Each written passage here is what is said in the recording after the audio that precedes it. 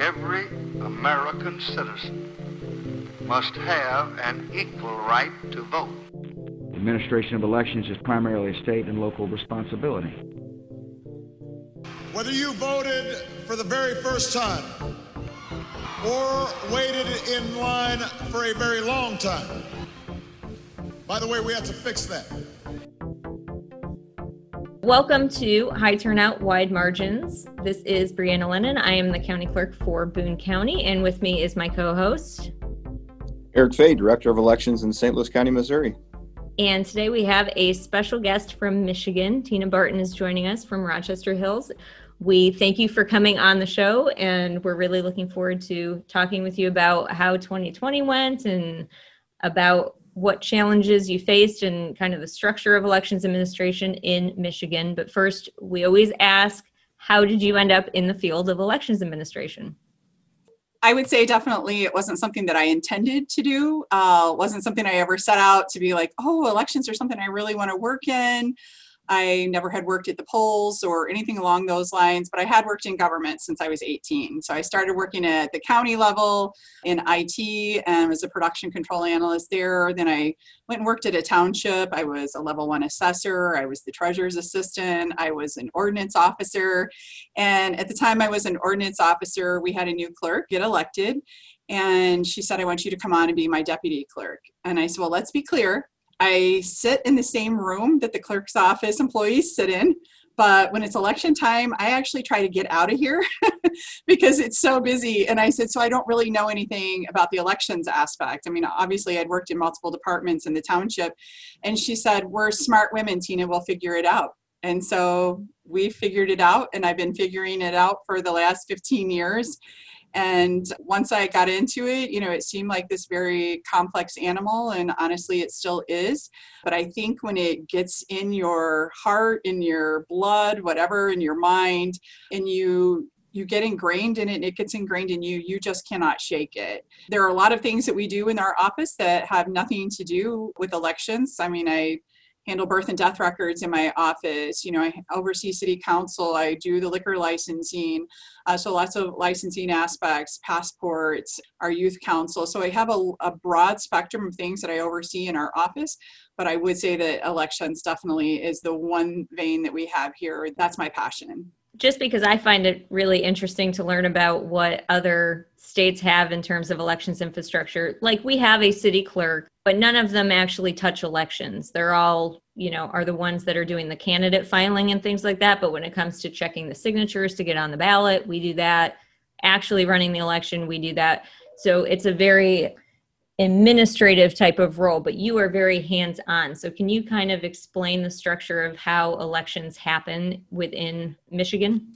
Absolutely. So Michigan is one of, my understanding, 8 states in the country that we administer elections at the local level. And we have the largest population, I believe, of any state where we do that. So we have 83 county clerks here, but we have over 1,600 election officials in the state of Michigan.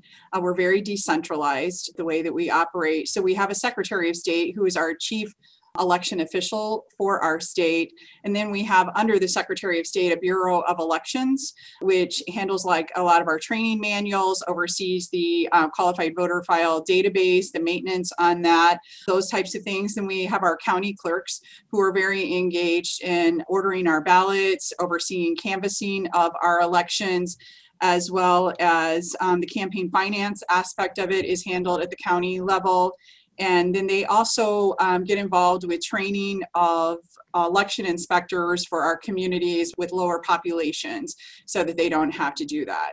And then at the local level, clerks like me, we are responsible we hire all of our inspectors, we set up all the precincts, we issue all the ballots, we're doing all the mailings, the applications, the signature checking.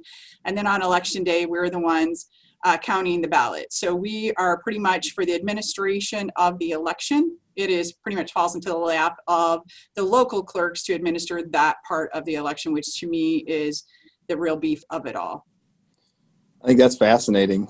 One thing I mentioned in the introductory podcast, from time to time I observe elections in other countries. And whenever I talk about how elections are structured in the United States, other people always say, that's crazy. How do you keep anything straight? And just within the United States, so in Missouri, where it's all at the county level, there aren't any city clerks doing stuff like you just mentioned, as Brianna described. It kind of sounds crazy to us. In your opinion, do you think the division of responsibilities works well in Michigan? So I think it's a blessing and a curse, right? I think that there are aspects of it that provide extra layers of security, extra layers of accountability and checks and balances in place, where you have the state and the county and the local all operating at different levels, but really all working together for the end product. So for instance, with us at the local level running the elections and administering them, but the county board of canvassers actually canvassing the election, to me, it adds that extra layer of, yes, we're the ones running the election, but the county programmed it. Each of these layers where they're doing one thing, we're checking it, or we're doing one thing and they're checking it, that it adds that, again, extra layer of security to it. It also adds challenge to it. When you talk about 1,600 election officials in one state, not everything is going to be done exactly the same way, right? So the law is there to give guidance on what has to be done, but how you get from A to B to C to D, there's some latitude there that is given to the local election officials, maybe to create your own training materials, things like that, that one clerk may not do something exactly the same way that another clerk does. It allows creativity, but it also can be a detriment if you are not having uniformity in something as critical as elections, where people are expecting to go from one place to another place and for it to be the same. So I think that's a really good segue into talking about how 2020 was so challenging. As things are changing at the state level, policies are changing at the state level, and just general voter behavior is moving towards more mailing in, more early voting. How did you find the transition went to adding in more mail ballots and handling, the unexpected from 2020? Well, one of the things that we were looking at here in Michigan is in November of 2018, we had a ballot proposal that passed that brought constitutional changes in Michigan, Proposal 18-3. And in that proposal were things like same-day registration, no reason absentee voting. And so we saw early on that the voter habits were going to change and expand just from that proposal that had passed in 2018. So in Michigan, you have city clerks, township clerks, and the city clerks, we usually have an election every single year because city elections typically are held in odd years, where the township clerks, their elections all take place in even years. A lot of the city clerks got to get our feet wet a tad in 2019 because we had small city elections. And even though they were small elections, they allowed us to look at how would we implement this process, say, of same-day registration and ballot issuance. So in August of 2019, Rochester Hills held their first election since that passage of the proposal. And with that election, even though it was not a high turnout election, over 81% of the ballots cast were done by absentee ballot. That was insane to have a percentage that high. We had never seen anything like that before. So it was a real wake-up call to us that people not only voted for this option, but they intend to use this option. And so we started looking at things all the way back in 2019 of saying, how do we prepare for a large change in a large issuance of absentee ballots in our communities that we're not used to seeing. We were already putting together spreadsheets and meeting with legislators and talking about, we see change coming. How are we going to react to that? That being said, you could not fully prepare for what you were going to experience in a pandemic. First of all, we had to make changes in Michigan for the August election. Those changes had to be made in May. So we had to make determinations as early as May where we were going to move our precincts. So a lot of that had to take place. We had to have, take it to our councils, pass resolutions, and reestablish locations of temporary precinct changes that were going to be in place for August and for November. So that was done in May.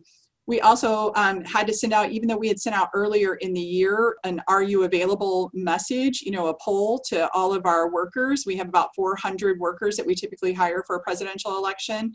We sent out surveys, Are you available? We had to resend that survey in May to all of them in preparation of the August election because we knew that the vast majority of our staff in an election were going to be high-risk individuals.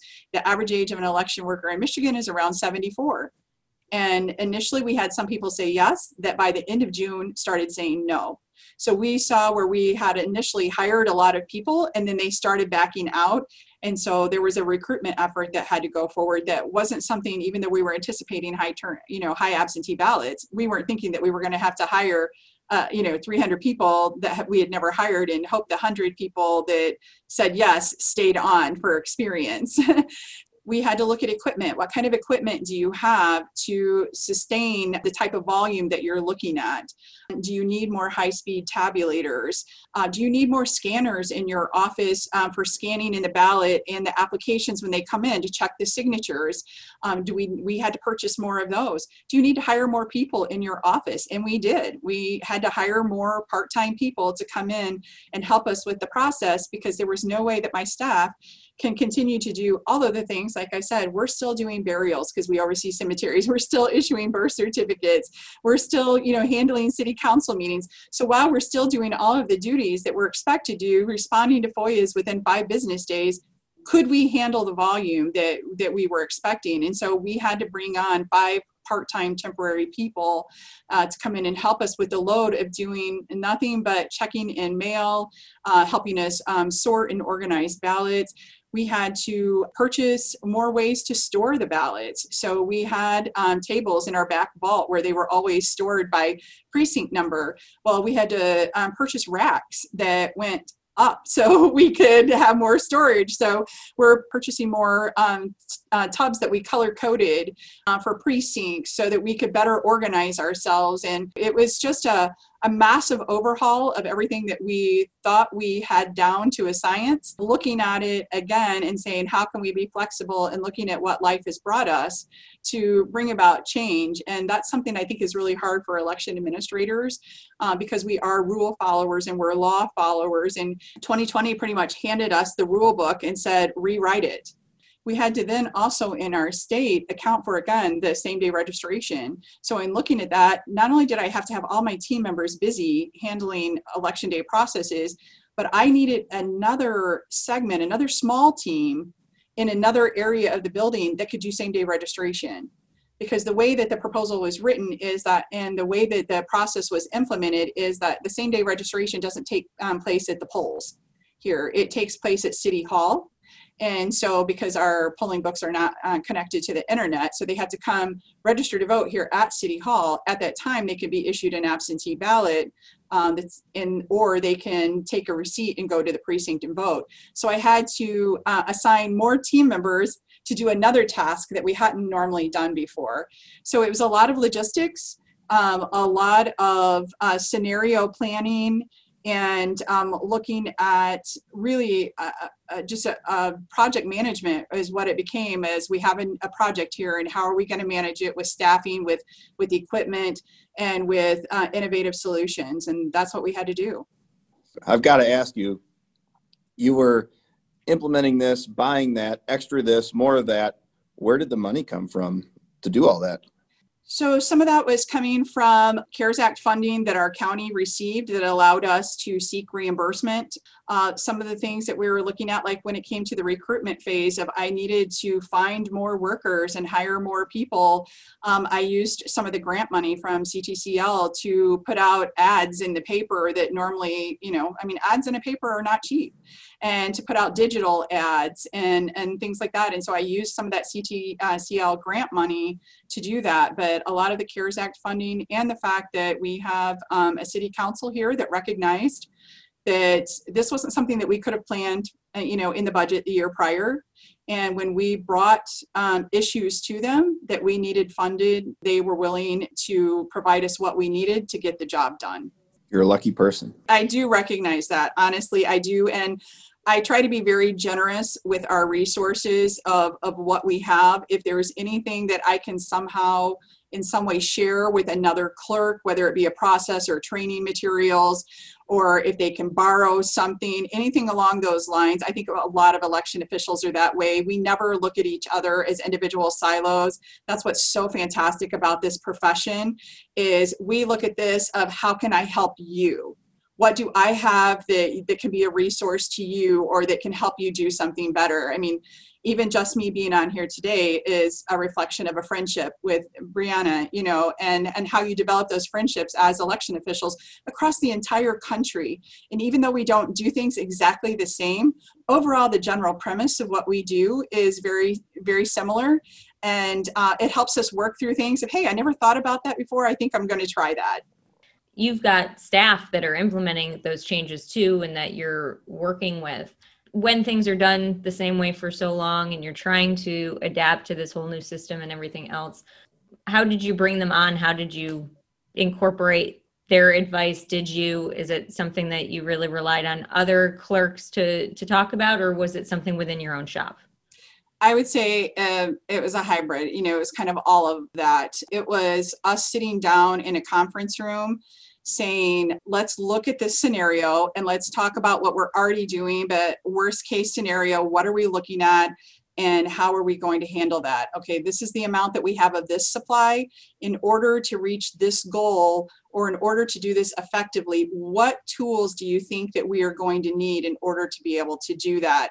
And sitting down and picking their brains about, even just on election night when our workers come back and the chair and the co-chair come back and they have to go through an audit process right then, how are we going to socially distance them? Sitting down with our facilities team of, can we get our chairs? Can we put X's on the floor, putting them 6 feet apart? So looking at all of the challenges that we know what we do well, let's look at what has come new into the picture and how do we think we best accommodate that into what we're already doing, or do we need to change some of these processes in order to meet that need? And so it was a lot of it sitting down with our teams. I have long whiteboards in the conference room where we were just taking notes, writing it all down. And as we would get something purchased, get it approved, or get it a process put in place, we would check it off, and delegating those responsibilities. The clerk and the deputy clerk cannot do it all. We just cannot. And so it's bringing your entire team in, recognizing what their talents are and what they're good at, and assigning everyone tasks and holding them accountable to, I need you to have this done by this particular date. We're going to meet again on this day to talk about this and how we're going to move forward. It was also finding, and I think it's so important as a clerk or election official, to have your core group of people that you go to with situations and that you are confident in them, in their abilities and in their knowledge, and sitting down and saying, this is what I can already see is going to be a problem, or this is going to be a challenge, or this is going to be an opportunity. Do you all see it the same way? And if so, how are you going to approach it? And you may approach it the same way and you may not. Communities are all very different.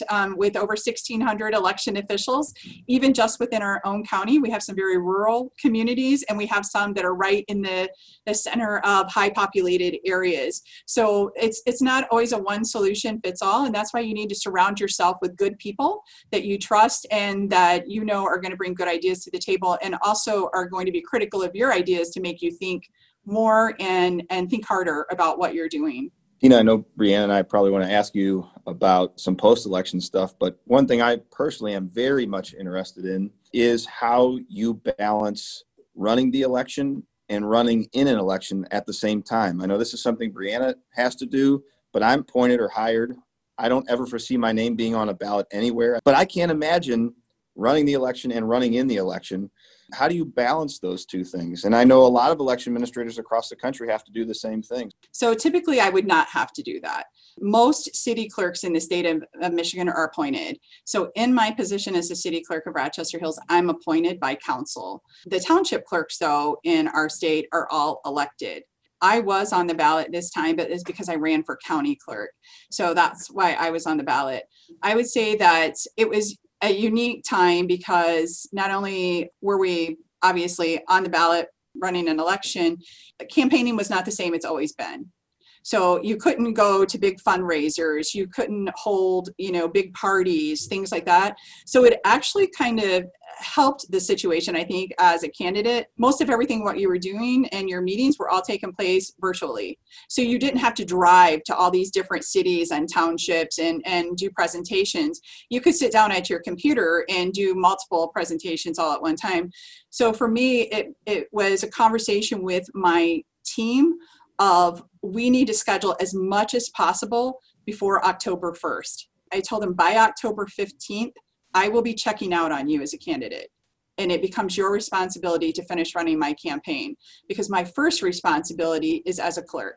And so I think, once again, it's who you surround yourself with and making sure you have a good team so that you can do both, but also making sure that you are not shying away from the duties and the oath that you've taken to do the job that you're doing. Definitely a balancing act. And you had a unique experience because wasn't your daughter also on the ballot? So my daughter was on the ballot in August in the primary. And so she ran for a township clerk position, and she lost by about 500 votes. So we were both on the ballot in August, which was a pretty cool experience to have us both on the ballot at the same time running for clerk positions. That's amazing. You passed on all of the elections love to the next generation.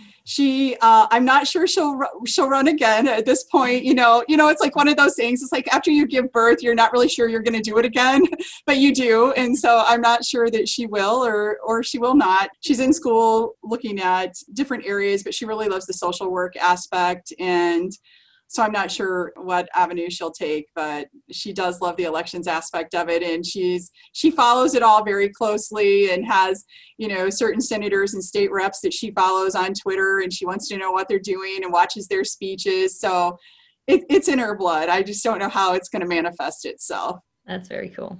Well, I wanted to ask about post-election stuff. Michigan was at the forefront of a lot of the controversy post-election. What effect did that have on you and your job and what you were doing post-election? So I think for all of us as election officials, we take our job so seriously and take our oath of office so seriously that it's disheartening, it's discouraging to have your work looked at in a way that's considered to be fraudulent, or that intentional things might have been done to the election process. The election officials I know, and I know a lot across not only just the state of Michigan, but across the country, we are very dedicated to fair, accessible, free elections. And for me, I would almost use the word, felt personally devastating. It was very emotional to know that we had put so much time, so much effort, that we really had put our health and safety on the line. Up until the 2 days prior to the election, my deputy and I stood out in the parking lot with car after car of individuals pulling up who had either already tested positive for COVID, so we knew they were COVID positive, or had been exposed to somebody who was positive and we're pretty sure they probably were too, so they couldn't go to the precinct. We had put our own health on the line, and those 2 weeks leading up to the election, I looked at the timesheet that I turned in and my deputy turned in, and for those 2 weeks, we each had 80 hours of overtime that we had completely, I would say, spent ourselves mentally, emotionally, physically. And it was almost shocking to me to see some of the reaction that this was not a fair election or that it was a fraudulent election. I stand by our election results. I have taken part in a hand recount here in Michigan since the election, and the votes came in with very minimal change, which is always going to happen when you have a hand count against a machine count. I also was on the vote review panel for the Antrim County audit that took place here in Michigan, which was a lot of the controversy. And we saw, again, very little change in the votes. And again, nothing that we would see outside of a normal hand against machine count. And then was down in Georgia. I went down to Georgia at the middle of November and helped with their audit process.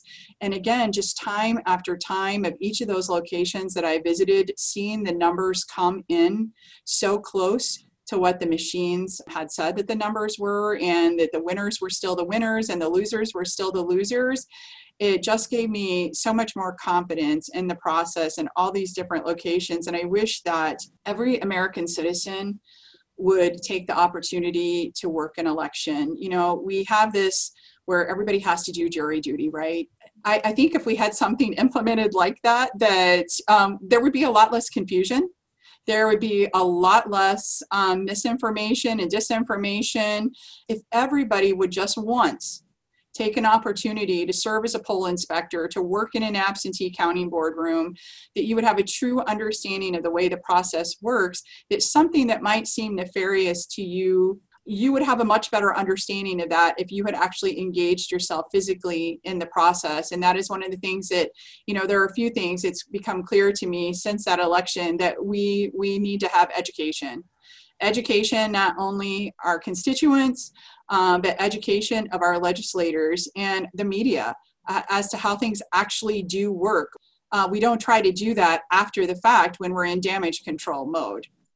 And transparency. I think transparency is essential as we look at this past election, that we have to be intentional about giving access to the public and to the media when we're doing things like logic and accuracy testing, when we're holding audits, things like that we need to be giving that access to them. And I think we have to take action as we are moving forward towards 2024, because we are now. That's what we're looking for. That's the end game now is 2024. Okay, what do we do till we get to that point? And we have to take action. We have to look back and assess everything that was the good, the bad, and the ugly of 2020. And where do we need laws to change? How do we build the relationships that we need to build, and who are the individuals that we need to be bringing to the table so it helps in these types of situations, that you aren't trying to reach out to someone once something has already gone wrong. And when you have those established relationships, it's a lot harder to speak out against or take action against someone. And so I think we have to be really intentional about building a community, if you will. So when you're looking back at working that many hours and all of the time and effort and sweat equity and everything that you threw into the election, and see what has transpired since then, is there something or many things that you look back and say, oh, I wish I'd had the time to do this? Have you had the time to do that yet? I would say somewhat. It's been a lot over the last 8 weeks. Here in Michigan, even I've personally received death threats, and it's been a challenge. Had even had an attack from the RNC chair. And so emotionally, it's been a lot to process over the last 8 weeks, honestly, and to look at all that and to look at all of our processes. Yeah, my mind has been turning literally from the day after, which election day for me was about a 36-hour day. I got there at 5 a.m. on Tuesday morning, and I left Wednesday afternoon around 2:30 in the afternoon. I wanted to give everybody some time to step away from it and really kind of just, I don't know if heal is the word to use, but maybe it is, to just kind of have some restoration of their energy, and having this time off during the holiday season to rest and relax and to come back refreshed. And let's look at it now with new eyes. Because if we had done this, obviously there are some notes I've taken since election day of need to focus on this, and this. But you're doing that and you're still tired, you're still emotional about it. And so you're looking at it through a different set of eyes than you are 4 weeks later, to come back and say, okay, let's all sit down now and let's walk through election day. And so that is something that we're going to be doing with our team over the next 2 weeks, is to walk through every process and kind of dissect it and say, again, what worked well, what did not work well. And so having that in place, having plans in place too, where we did have we were servicing 300 to 400 people a day at our counter. Our counter is a very small area. We would maybe have a half dozen people before lunch on a normal day, right? So we're not set up logistically to handle 300 to 400 people. We also don't have that many computers or that many staff members who are even authorized to get into our qualified voter file. So I think we have to rethink those things about, the staffing that has the access to a qualified voter file system, our voter database. What's reasonable, what's also safe, to allow that many users on there, and how do you accommodate that many voters? And so those are just the types of things where we're going to be sitting down, we're going to walk step by step. Trust me, we're going to go step by step through everything leading up all the way from May till probably into December. Like you said, it was an extremely emotionally draining experience, and it didn't end election day. It's really continued on. So can you speak a little bit to that and what effect it's had on your staff? It's just, so difficult to watch people being run through the ringer for doing their job. Right. And I would say that we've had many of those discussions. Obviously, I mentioned we had a situation here in our city where a file was sent twice, and it wasn't recognized initially that the file had sent 2 times. And so it populated a field for precincts, their totals 2 times. And so it wasn't caught until the next day that we had that happen. And as soon as it was fixed, as soon as we saw it, it was fixed immediately and corrected. And that's what the canvassing time period is for, that we have after the election, is to look at situations like that. Initially, it didn't look like the file had sent. We didn't think it was there. They didn't think they had received it on their end. It was sent again. And lo and behold, the first time it's sent, it should have populated as an absentee. It populated as a precinct the first time. And that's where we had the discrepancy. But again, it was fixed. And we thought that this, had all been taken care of. And then when you have the challenge come forward from that the RNC chair makes a statement about it, my staff was, again, we were just stunned. We were devastated, that we had worked so hard, that we'd put so much time and effort into it. And for someone to use a situation to push an agenda and use us as one of the examples to do that, we honestly were just sitting back and not really sure how to respond to this. Do we just not respond to it, or do we speak out and stand for truth? And that's what I chose to do. And so during that time period, we're talking about the astonishment. We're talking about, again, the things you beat yourself up, right? You look at every single step and say, what could I have done better? How could we have done this? How could we have kept that from happening? And so you're constantly second guessing yourself because you do want to be better and you do want to be the best. And so again, I think it just became this physical and mental and emotional exhaustion where people were hurt. We were sad. We were also still proud. We knew what we had done, and we knew that we had done it right. And so we still felt this pride in everything that we had done this entire year. And we weren't really sure how to present that to our constituents and to get them to understand exactly what had happened, that we did things right. Everything was done legally. Everything was corrected the way it should be corrected. And so it also came a troubleshooting matter and a communications issue of a worst case scenario. And, Brianna, I've sat with you on tabletop discussions held by the DHS and CISA and the Brennan Center. And I put a phone call into the Brennan Center and I said, we never had this on a tabletop discussion, okay? This needs to be added to the tabletop discussion. And we looked at all of that and just, I think it, not only were we exhausted, but I think it has invigorated me even more. That at first it kind of beat me down a little bit of where I'm like, I just kept like rehashing everything. And then I'm like, Tina, you got to turn this around, and we have to look at this situation of how do we make this better as we move forward. So I allowed myself about a week to sulk and to, to be tired and to feel like I needed to look it all over and was doing so, like I said, beating myself up. And then after about a week, I'm like, you got to snap out of this. We have work to do. There are things that we still need to accomplish. There's education that still needs to happen. And you have to stand up and defend this. And so I feel so passionate right now and so on fire, so burdened, if you will, with this, that honest to God, I feel like I would love so much right now to just sit in a room full of all of us, election officials from across the country, and just start writing on a board somewhere of all these ideas that we have and all these ways to help counter all of these issues as we go forward and to work on this all together. And I look forward to a time when we can all do that, because there's so much to offer. There's so many things that we need to address, so many changes that need to take place, and so many ways that we need to educate the public. And we all have to do this together. And I think that it's really important that as election officials now, we put that all, we look at those lessons learned and we move forward. Absolutely. Yep. That's how I just felt after the election, is like, there but for the grace of God go I. I mean, this could be any of us, and you've encapsulated it really well. So with that, I want to thank everybody for tuning in to another episode of High Turnout, Wide Margins. A big thank you to Tina Barton for joining us. She's ready to go. Are you? please tune in on our exciting next episode.